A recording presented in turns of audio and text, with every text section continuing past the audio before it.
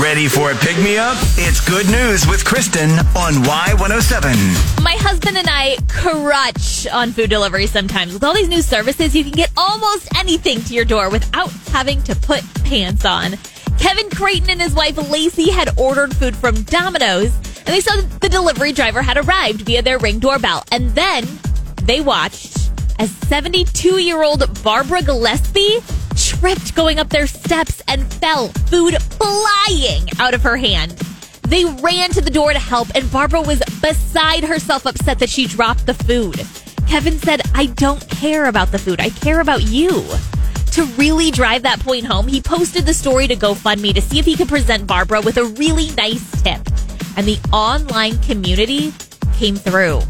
They went to Domino's a couple days later to present the Employee of the Year for 2022, Barbara, with a $250,000 tip. And with that, Barbara put in her 2 weeks' notice and announced her retirement, which she plans to spend with her kids, grandkids, and great-grandkids. Good News with Kristen. Catch every episode on demand now under podcast at Y107.com, on the Y107 app, and subscribe where you get your podcasts.